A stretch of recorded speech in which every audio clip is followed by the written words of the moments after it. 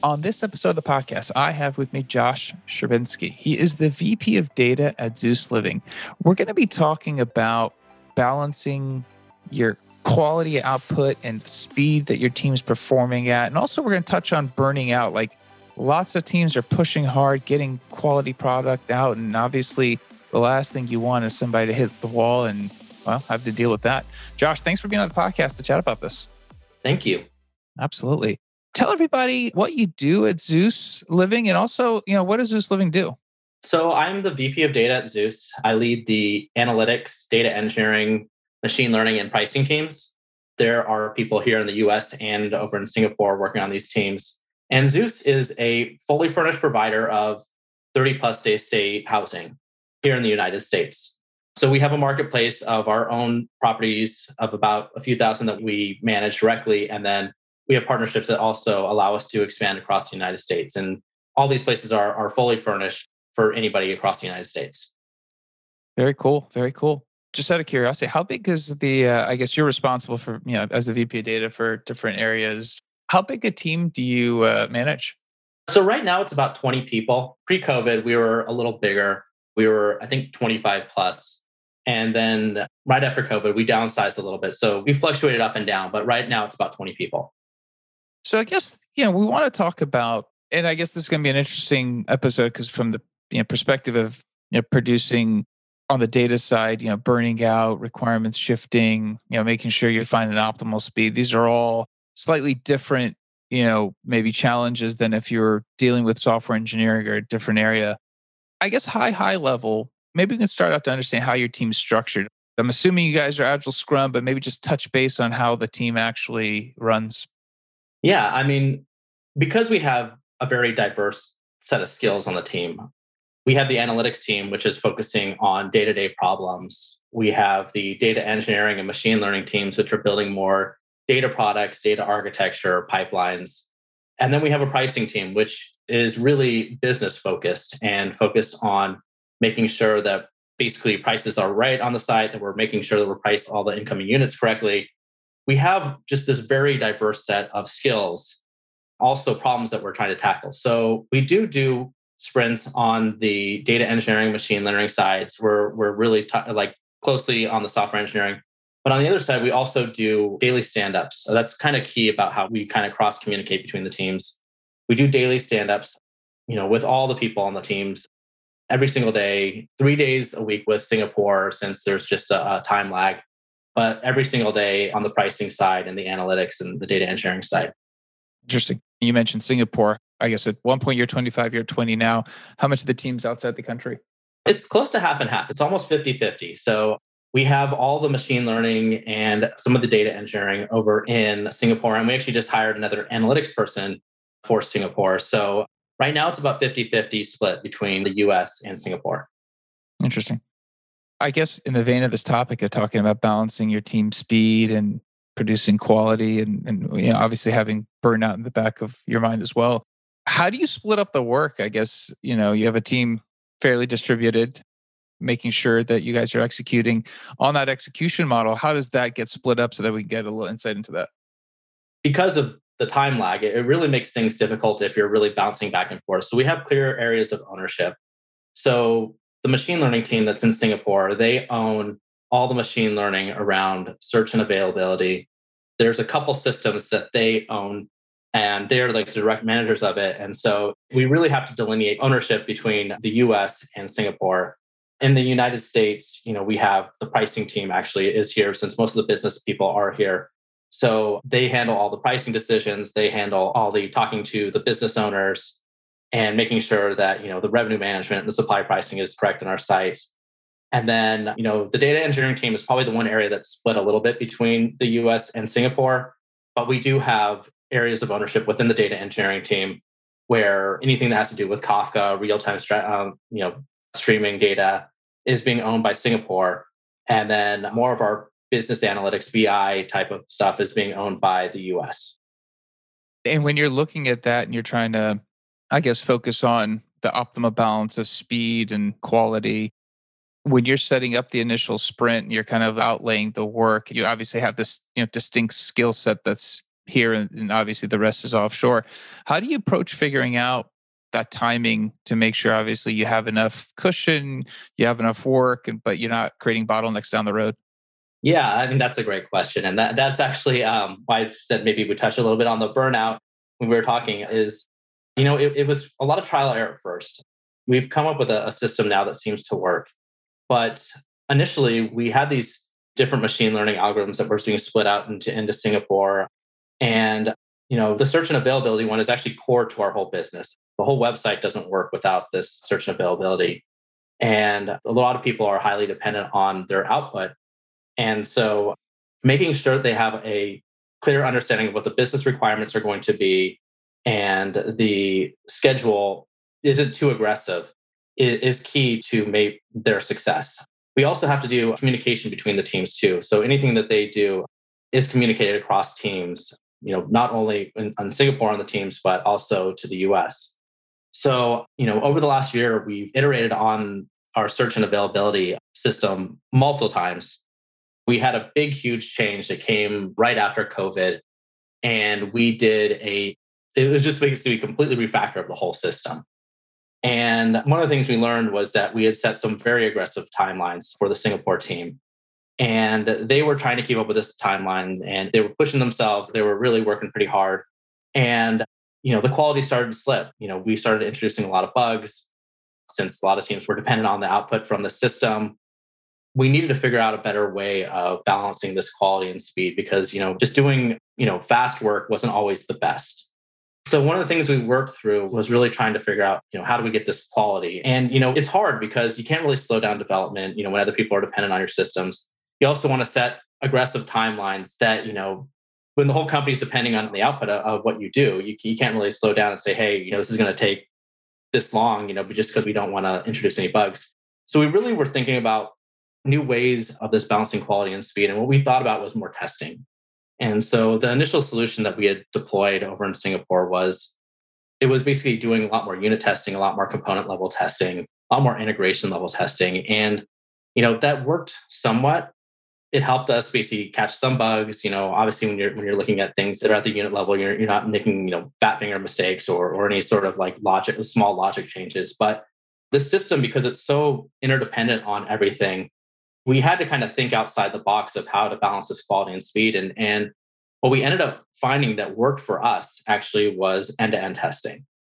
So making sure that whatever the system was outputting was exactly what the business owners need and what the other engineering teams needed. So that really was a kind of eye-opener for us, was to start incorporating this end-to-end testing a lot more, making sure that whatever was output was what was going to be needed by these other teams. And that's been a huge help on a lot of different systems that we've done on the data side. We have a couple of other machine learning products that know what's going to happen when you change some small factor in, but we know some basic parameters that they have to meet from the business standpoint. And if they don't meet these things, then they're not going to be correct. And the whole business is going to kind of like be looking at you. So this end-to-end testing has kind of been our godsend as of late. You mentioned there's an obviously evolution. You said more testing. You started with unit testing, more integration level testing, and then you went to more end-to-end testing. When you first started shifting into the concept of more testing, maybe just go a little bit deeper and talk about, initially you started unit testing. What were you finding that wasn't enough, and how much testing, to maybe put some context around it? So one of the systems that we actually do is this pricing system. It actually uses an ensemble of multiple machine learning models. I actually, from my background, I've done a lot of test-driven design. So I was like, okay, I can start building some tests that really basically, take the logic within the system and make sure that that's correct. And, we could build some unit tests around those things and make sure that each component is working fine. But when you put the whole system together, there's outputs that come out from each part of these components, each one of these models that, may impact all the other models. And so, the component level testing doesn't really work on something that's very highly complex. And, you may basically make sure one component works really well and doesn't have any bugs in it, but that output may impact other parts of the system. And so the whole output, when it comes out at the very end, is wrong. That was one thing where we started with the smaller unit level testing, the component level testing, and we just didn't see it was enough. And on the integration testing, the search and availability system that we have over in Singapore, I'd mentioned how there's a lot of different parts of the business that are dependent on it. We had tried to do a lot more integration testing where, the engineering teams would define what the output would be, and then they would build to this, and the team would, make sure that they would pass all these integration tests. But because we were moving very fast and we were changing things all the time, if something changed on the engineering side, they had to go back and make sure that this integration test got updated, the documentation got updated for them. And really, we ended up having a lot of back and forth, and people were pointing fingers all the time on, oh, you changed this, you changed that, and who actually was to blame for why something was failing overall on this whole system. These are the little things that, where the integration testing wasn't enough, and neither was the component level and the unit level testing.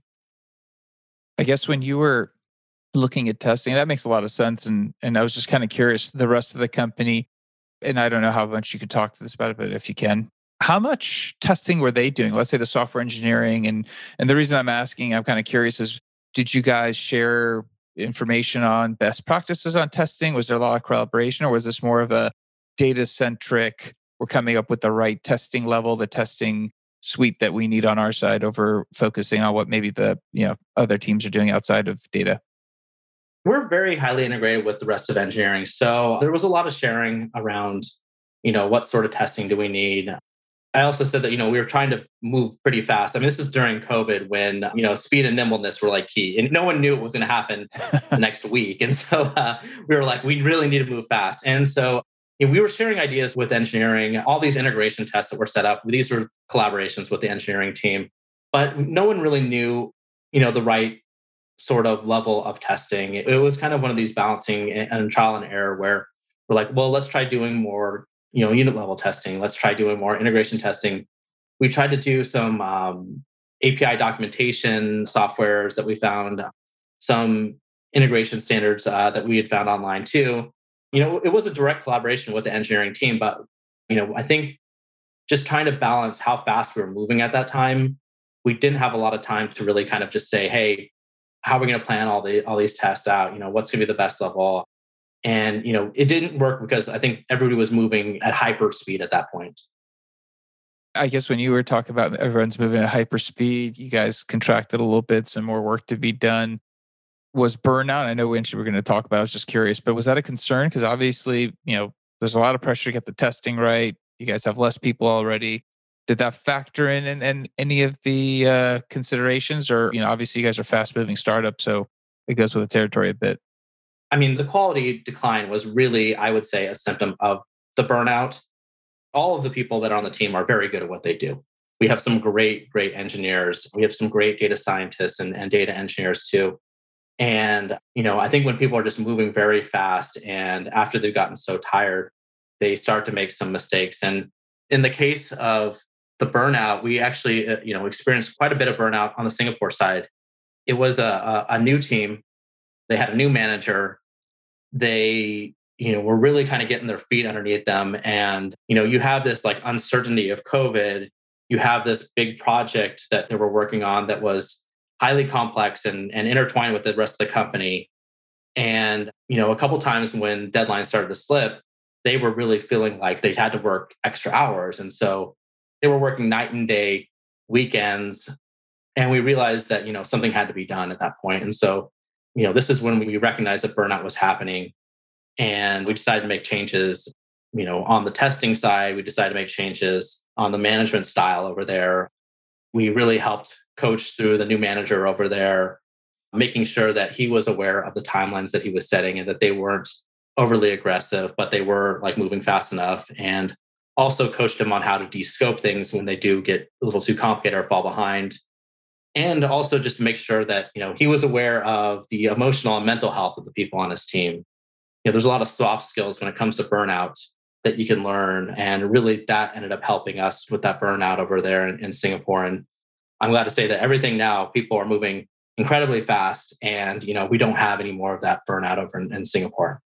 I mean, the team's fully, they're distributed permanently. So obviously with the impact of COVID, they already were outside of your direct, maybe reach here. And I don't know how distributed the team was before, but when it comes to, I guess, dealing with burnout and distributed teams, and obviously trying to help them, reduce that, Like, is that an open dialogue with the team?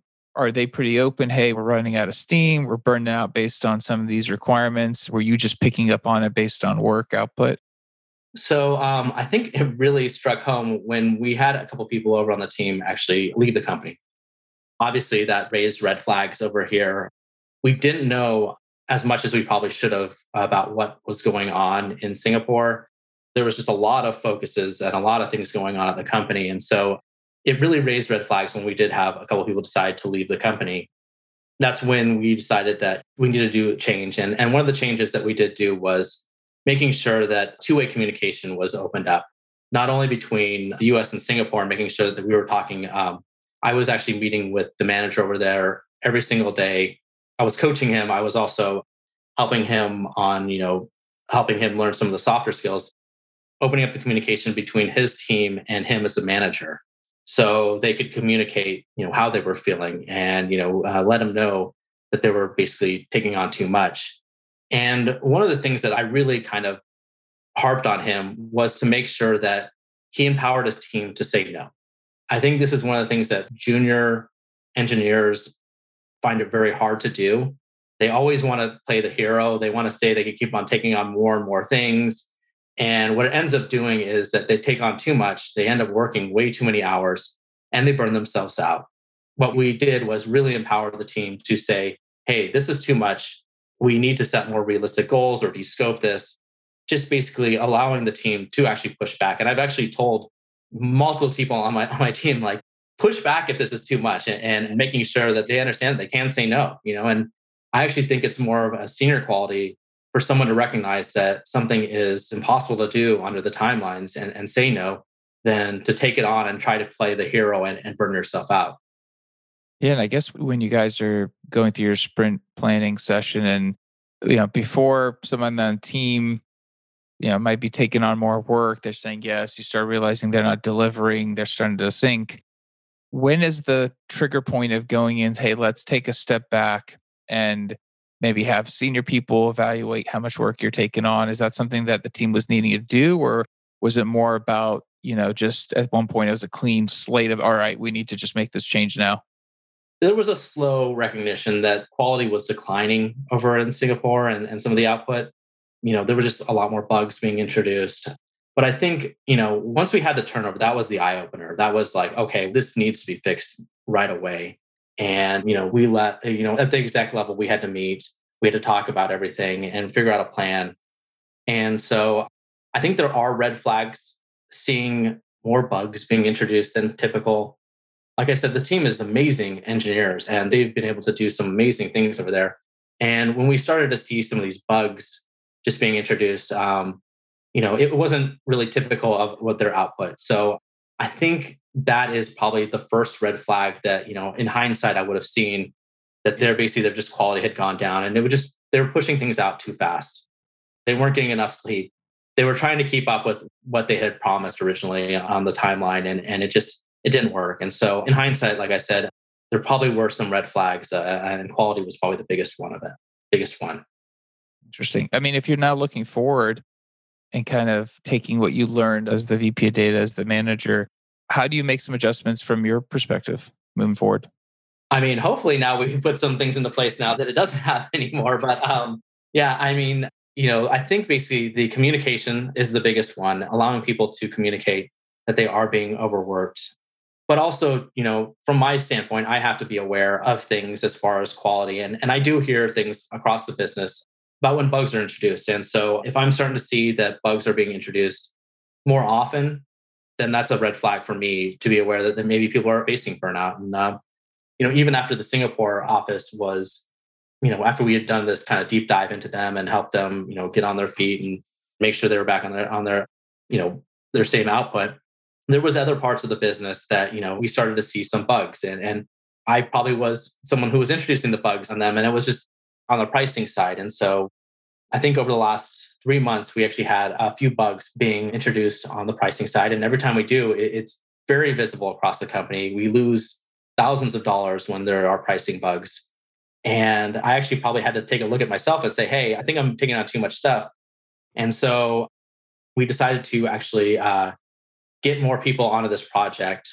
we decided to, slow down development on the pricing systems.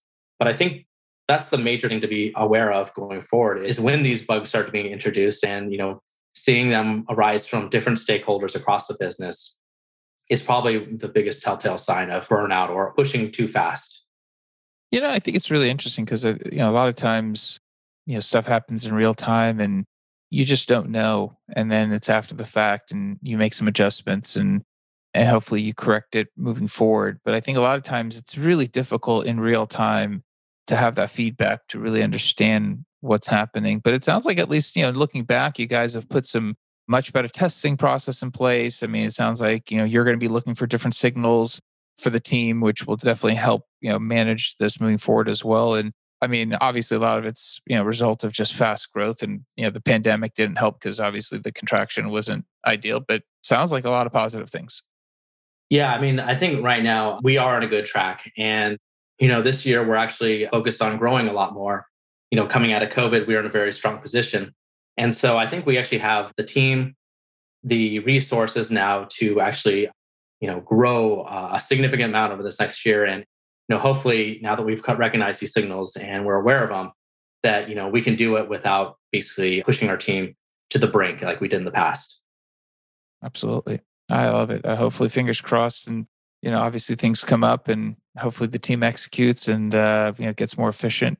Thanks for coming on and kind of chatting. I mean, I know you talked a lot about some of what didn't work and some of what is working, and I think that's great to kind of have that open dialogue. If someone does have a question and wants to maybe pick your brain on learning lessons, are you open to somebody connecting on LinkedIn or Twitter to do that?